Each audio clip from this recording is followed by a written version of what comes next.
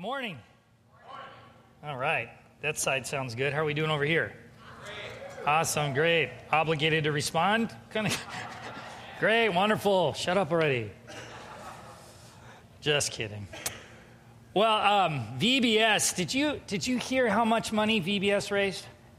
The kids of VBS raised. Last year it was about $243. This year it was about $2,400. Okay? Just amazing to see our kids work their parents because of a good cause, to support a couple of kids in Africa, to make sure that they have food and water and all those things. I mean, it's an amazing thing what you see. And for kids, what you learn at VBS especially is how simplistic the world is at that moment before all our philosophies get thrown on them. Because it's very clear to them. It's very clear to them, especially when they're introduced with Jesus. If someone says to them, Jesus heals, okay. Look at the story about Colt. Sprained his ankle, one of his first encounters with Jesus is, Lord, heal it, and it's healed. It's settled for him. Jesus healed me. This guy's legit. And here's the issue, is that we take the simplicity that God brings and make it complicated because there's a lot of unknowns when something's too simple. Because we go, wait a minute, there has to be more. Who does that? It can't be it. I mean, when you see something advertised on TV and they go free, or they go, yeah, whatever, what's the small print? Right? We don't trust the simplicity of a message sometimes because we feel like there's always these loopholes, and there's these things where they get you, and you're going to now be a victim. But for a kid, they see Jesus and they go, boom. Now, as we get into today's subject matter, my prayer is Mark's prayer in that let's have childlike faith and allow God to reveal himself through this process, through this time this morning. Because look, we're going to have opinions on a lot of things. But we want to start every day the way Paul does, in that we are a slave to Christ. Meaning I have willfully given over my rights, my executive power over my own life. I have given to him. And we need that as we navigate through Romans, we navigate through the tensions in life. And today we're going to talk about everyone's favorite topic, the wrath of God. How many have their opinion of the wrath of God? Your definition? Your thoughts on it, maybe? Okay. We all do. We all carry it. And I have it too. And oftentimes I look at wrath as cause and effect. You do this to me, I'm going to do this. I tie it with punishment and justice. And all different levels, from the silliest of things to the serious things. Anyone do that other than me? Because we have our own definition of it. Case in point, the last night of VBS, they served dessert. Who loves their desserts? Okay. Who loves their desserts and are so serious about desserts, you don't want people messing with your dessert encounter. Okay? How frustrating it is when someone, even if your spouse or a dear friend or family member, just helps themselves to your dessert. How do you feel?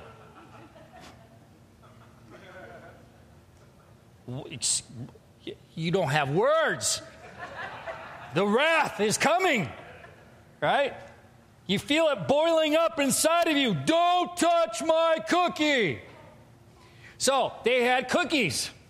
And so I go and I get Gracie and I a cookie, and this is after VBS, and we're going to clean a little bit. So I had Gracie sit on a chair over here. I'm going to go help. I'm going to take a bite of my cookie, camouflage it, set it next to her. Bad decision. And so I go to work, and I'm like, I still see her working on a cookie. I'm going, usually she can down those things like a wood chipper. I mean, it's like, it's done. How come she still has this left?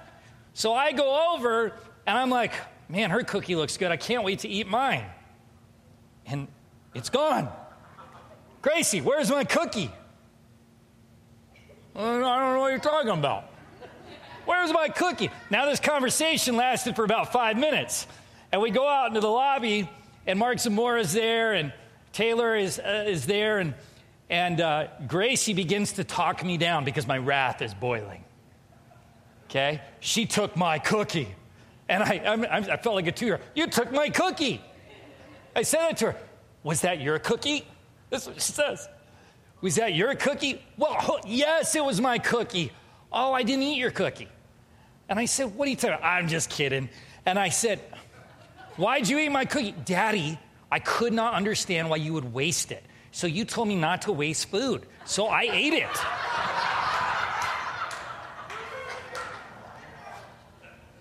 Brilliant. Straight to law school. But I felt, even for trivial things, and this is just an elementary example, I could feel, you took my cookie. And even though it's not a big deal, right? I mean, you still even have these levels of cause and effect, meaning you did this, which means this is going to happen to you. And that's how we look at wrath, especially with God, and on an exponential level. I mean, we take the wrath of God and we put our interpretation based off our life experience on what that should mean to everyone else, and sometimes take his wrath in our own hands and say, this is justice on God's behalf. Here's his wrath. Now we're going to look at verses 18 and 19 today, and we'll just see what the Lord has to say. It might carry on to next week. Who knows? We'll just hang on to God and figure it out. This is what Paul says. Now remember, in verse 17, he said, for in the gospel a righteousness from God is revealed, a righteousness that is by faith from first to last. Just as it is written, the righteous will live by faith. And this is what follows our passage today.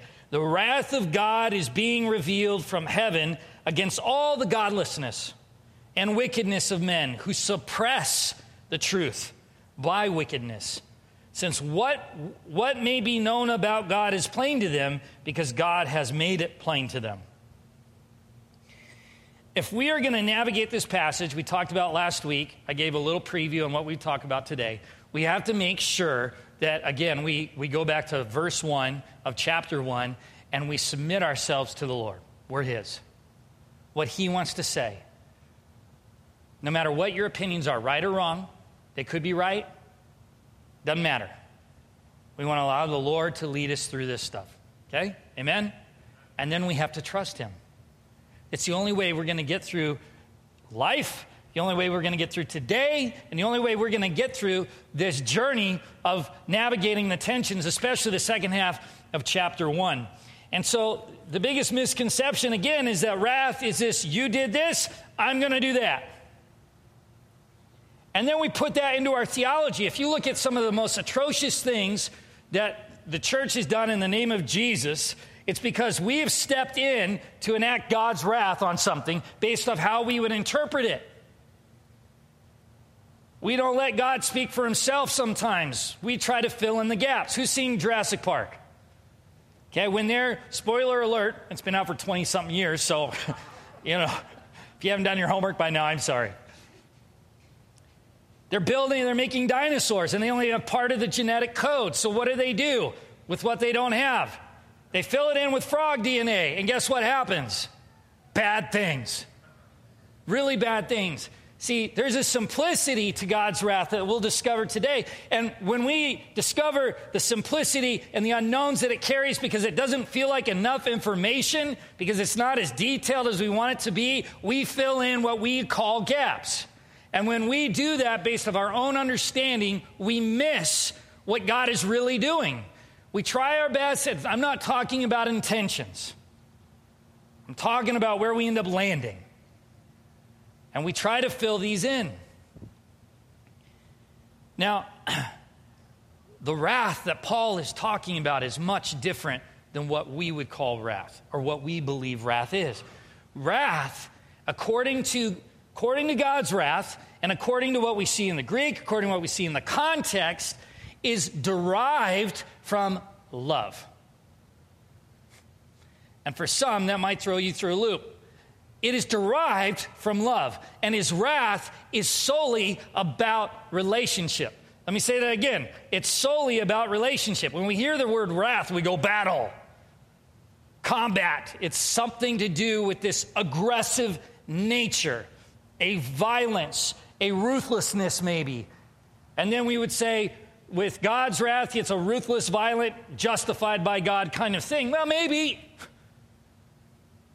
But when we really look at wrath, it is derived from love for relationship because it's an expression of how much he loves us. The reason why there's wrath is because of his love for us. And the wrath is not targeted towards you as an individual, not the person he created. It says in Scripture towards the wickedness, the sin, the godlessness that we choose.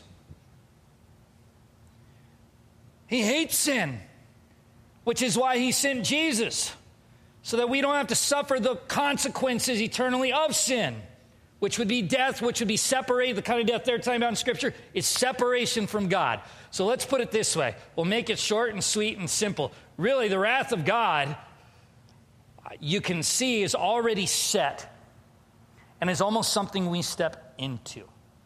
Because if we choose to reject Jesus, and we see that this is what Paul's talking about, and the many different ways that the Roman people and just people in general reject God. When you reject him, you what? Distance yourself from him, yes?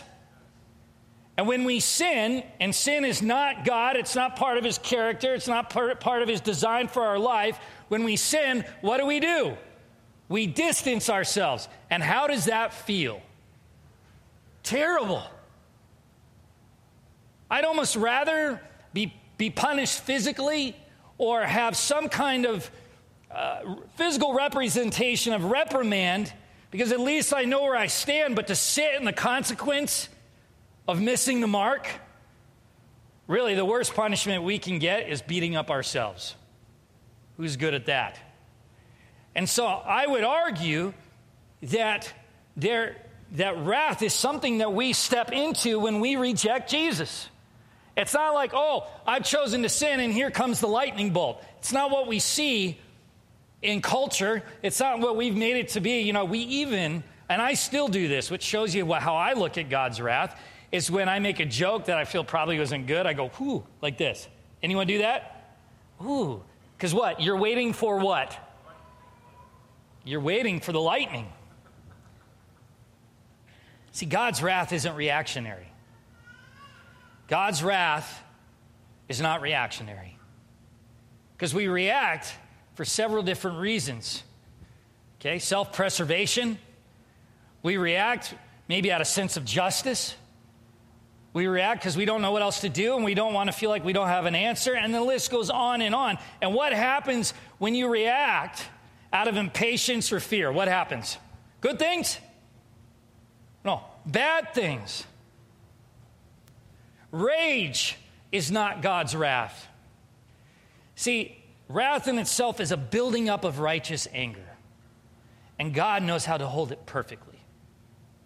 He knows how to hold it perfectly. It's not a tension for him. For us, it looks like a tension. And if it was, he holds it perfectly.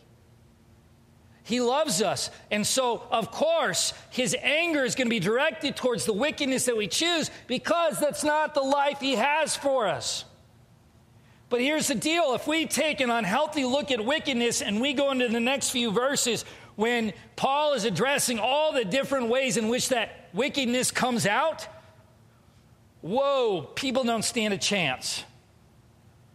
Because we're going to invoke our kind of wrath based off of what we think because of filling in those gaps on our own. And we are reactive creatures. And that's why Jesus is such a paradox for us, because when we look at his life, gosh, he doesn't react the same way. He responds. He's proactive. He's always leading whoever he's talking about somewhere, either verbally or by example, and usually both. And we go, wait a minute. Why would you willfully die? Your betrayer's right there, yet you still died. Why would you let this happen when you can call 1,000 angels, legions of angels to protect you? Why? It's a paradox to us. We don't understand, because he has the power to do whatever he wants to do, and he sets a different example. His wrath is patient. His wrath is just. It's righteous, and it comes from a place of love. It comes from a place of love. Now, when we yoke ourselves to Jesus and when we stay with him and we go where he goes, will learn to navigate the tension so when that someone, and many of us are living out some of those sins that we see there. I know I am. It's not what I want for myself, and it's something I'm allowing the Lord to lead me through so I can get healing from some of those things. But when we see those things, we talked about this last week, oftentimes we can go straight to correction. And usually because of the wrath, because we think wrath is synonymous for punishment. Now, punishment can happen from a place of wrath, but wrath itself is not punishment. Wrath itself is a righteous, stewing anger that God holds beautifully. Okay? It's not this lashing out kind of thing. He doesn't need to do that. He doesn't need to do that. I'll tell you, he doesn't need to do that with me because when I sin, I know it. And I feel incapable of connecting with him because I feel so ashamed. If that's not the wrath of God. Because there has to be an opposite for everything. So if I'm with God, then what's the opposite? Not with God. And so if he wants us to be with him, what's the worst punishment imaginable for us? Not being with him. See, it's something that we choose and we step into, and oftentimes we think it's that lightning bolt. But really, it's something that our actions and our decisions lead us into. And that's why he's saying, yoke yourselves to me, abide in me in you, and you will bear much fruit. He gives us clear, he says it simplistically, stay with me. Because if you don't stay with me, you're stepping into my wrath. Because it's not the best I have for you. Now, how many of you are parents? Or have had babysat, or have had encounters with kids where you're watching them and you have to give them some kind of positive influence? Raise your hand again. Okay. This is important to recognize. Remember that God is God of the universe. He is the creator. And oftentimes we'll go straight to that and go, whoa. And that gives me this picture of God where it's like, whew, let's bow down and let's not, whew. That's true. There has to be an awe and reverence that he is the creator. He's the God of the universe. But his heart is one of a father. It's one that loves his children. It's one that gave everything, including his son, for his children. Okay? So this is a loving father. And so when you look at your kids, it's an example and it is an illustration of God's perspective of how he sees us, how he loves us. Because we love our children. We love them. And I'll tell you, I've parented pretty poorly at times because I can get reactive. And when you get irritated, you get reactive. Who's in that camp with me? And then you say something or do something and you can't take it back. And then you beat yourself up. There's the wrath of God right there. Right? You've just stepped in. It's almost just like, give me my 100 lashes so I can move on. Because if I'm left to this, my regret and shame to myself, I will beat myself up over and over and over and over again. See, this is where free will is enacted. God says you can choose me or not. And here's what happens when you don't. The wrath of God. And so anyway, when we look at our kids, we want what's best for them. We want them to experience life. And so we give them skills to, first off, live that life and then know how to live that life. And we tell them certain things, and when they don't do them, we have an opportunity to respond and react and all of those things. Some of us better than others. And there are times where, I'm sleeping and I hear my daughter knocking on my door when I've told her 1,000 times, don't knock on my door in the a.m. until I come out of the room. And there she is. You open the door, and I just want to go, what? My wrath. Cause and effect. And there she is in a new outfit. What do you think, Daddy? And then you feel really bad because it's so cute, but you've just creamed her. You've reacted. You're like, rah. And so that has been a lot of my parenting at times. It's just like, oh my goodness, can you not do this? And you got that look, thanks for shaming me, Dad. But there was a time not too long ago where she is crawling on the furniture, and she's showing me this move that she can do, and she's going to jump off of it. And so several things are going wrong here. First, I've told her not to climb on the furniture. Second, I told her not to jump off the furniture if she gets that far and climbs on the furniture. And I've said it over and over again. I've made it clear. But she has chosen to do what she's going to do. Now, this is where God's wrath is seen. In verse 24, Paul says that God gave them over. The people that were rejecting him, even though he's made himself plain and clear, and we'll talk more about that in weeks to come. He's made himself clear, evident, in all that we see. And they've chosen not to be with him. And so he said, fine. Gave them over to their wickedness. He said, fine, you want to do that? You go ahead and do that. And see what it births. That's the expression of his wrath. Fine. Is that not terrifying? A God that holds all things together is saying to you, if you want to choose wickedness and reject me completely, fine. So, Gracie is climbing the couch. I said, Gracie, you're going to get hurt. And I don't want you to get hurt. Daddy, I won't get hurt. I won't get hurt. Who's heard that? And I heard the Lord say, let her. I said, fine. And I did this. And I watched her. I wasn't absent from her. Sometimes we think God gave them over means he's no longer there. But he's not going to force himself on us. And so, guess what happens to her? She didn't fall at all. It doesn't make my point. No. She fell. And she hurt herself. And you know what she said right after? I'm not doing that ever again. She reacted. But I'm not doing it ever again. See, we know what we need to do, but sometimes we have to understand the purpose and the reason for it. Beyond just what we think, based off our logic, but really the deep understanding. When we're talking about sin separates us from the love of God. It moves us away from his presence. It doesn't mean he doesn't love us still. It means we've rejected that love. And we have now chosen to step into the wrath of God. He loves us so much, he made it possible to keep us with him for all time. And for some reason, we don't find that good enough at times. It's not to beat ourselves up. It's to have a healthy understanding that the wrath is something that our decisions lead us into, not a lightning bolt coming down to punish you.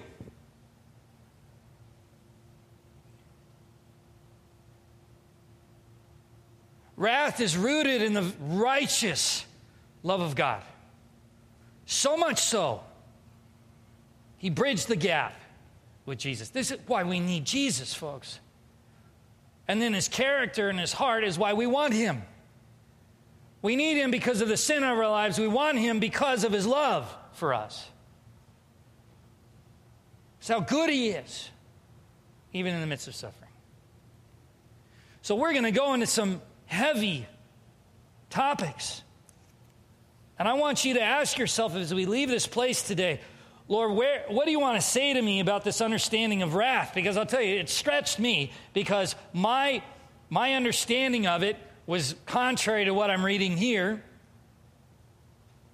And remember, Paul's writing to a church that has temptation all around him. It's a culture not dissimilar to ours.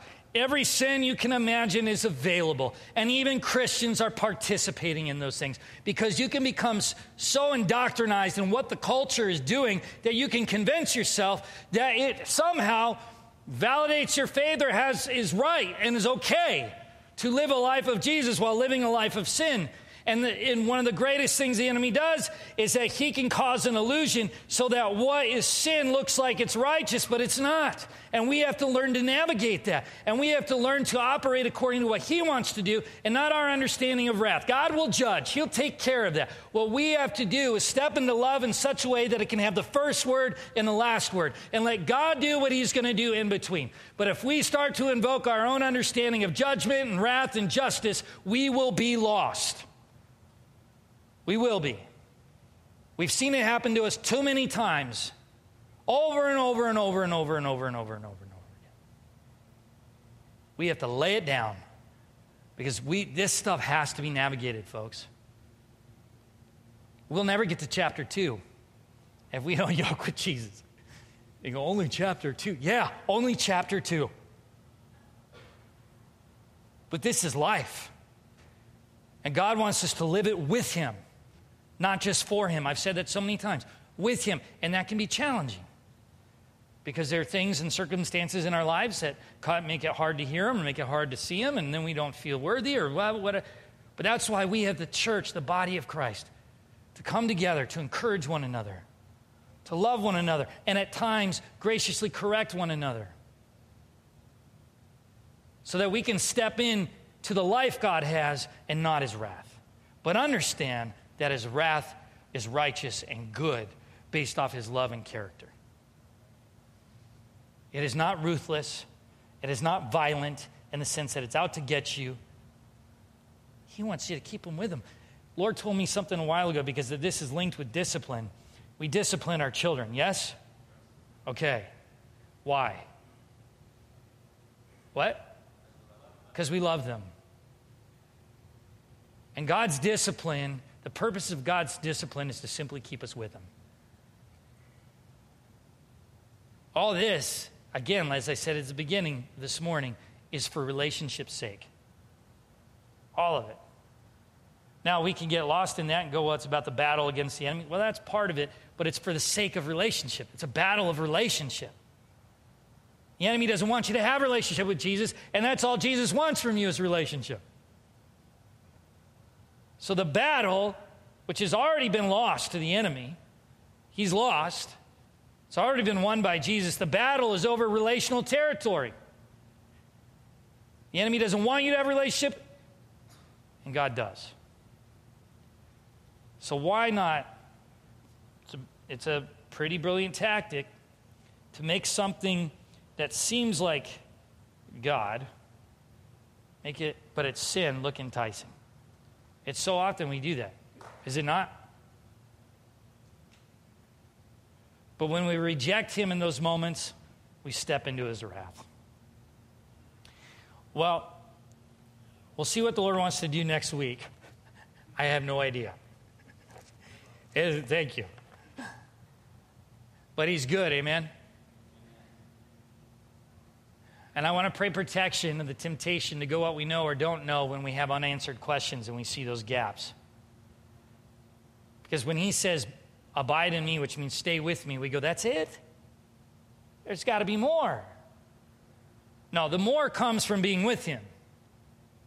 But nothing more required of you in getting right with the Lord. It's just about being with him. And once we start filling in those gaps, that's when we start going down the wrong path. So as we go into the next several verses, they will be challenging. But we need to stay with him and we need to stay with each other. And we need to allow Jesus to create a safe atmosphere for us to ask him hard questions and have the patience to let him answer and for us to hear that answer. Okay? Let's pray.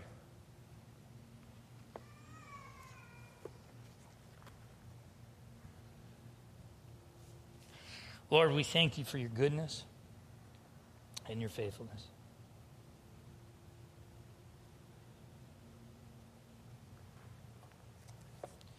We ask right now, Lord, what do you want to say?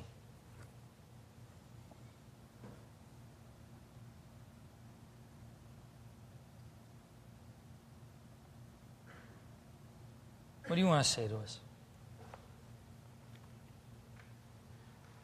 And we may not hear it right now, but I pray that we will continue to cling to you so that we can hear and receive the answer to that question. I want to thank you, God, for this congregation. And we're learning. We're learning, myself included, we're learning. And I thank you that you create a space where we can learn together and ask questions, sometimes hard questions. I pray that we would continue to allow you to have lordship over us individually and as a congregation. That we would allow you to direct our steps and our hearts. I pray against anything that the enemy would throw our way to confuse us, cause chaos, complications, anxiety or fear or worry, anything unhealthy and not of you, Lord, we say leave now and go to the feet of Jesus. And I pray that when we leave this place, we would leave with a clearer understanding of your love for us than when we walked in here. And we thank you that you provide, and we thank you that you always speak life. We thank you for what you did at Vacation Bible School and the hearts that are being transformed and the seeds that are planted. I ask in Jesus' name that you would help us as a congregation be good stewards to what you have sowed.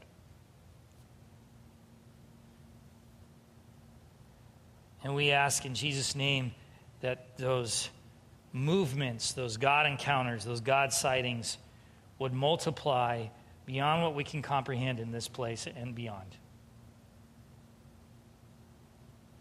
That we would trust you in all things, especially our unanswered questions. That we would, as the phrase goes, stop trying to work it out and faith it out. And I pray as we go into our tithes and our offerings, that we would have that faith as we give of our resources, not just financially, but our time, our relationships, access to who we are. Lord, I pray that you move us to a place that we would give cheerfully and fully according to what you have called us to, no matter what resource you're asking from us. It's a way that we can honor you in worship. So I ask that you would help us see you clearly as we continue to step in to praise and to worship, and that we would do so in spirit and truth. We thank you, Lord, in Jesus' name. Amen.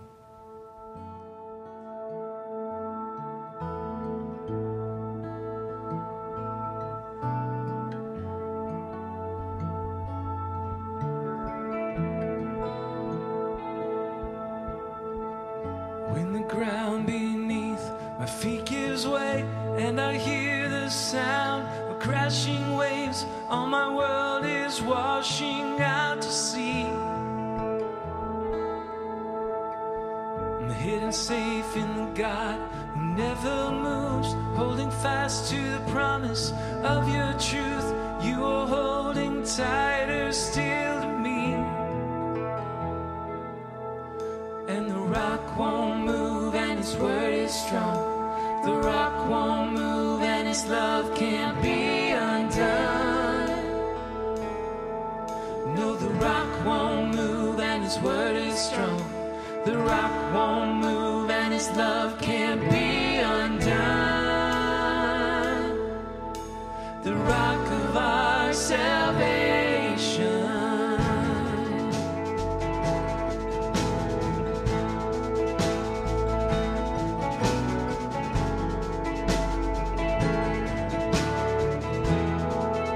My hope is in the promise of your blood, my support within the raging flood. Even in the tempest I can sing. I'm hidden safe in the God who never moves, holding fast to the promise of your truth. You are holding tighter still to me. Oh, the rock won't move and his word is strong. The rock won't move and his love can't be undone. No, the rock won't move and his word is strong. The rock won't move and his love can't be undone.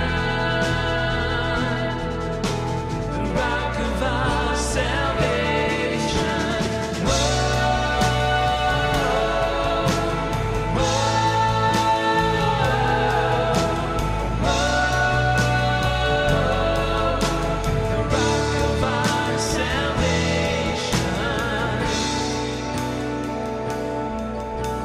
Christ the Son.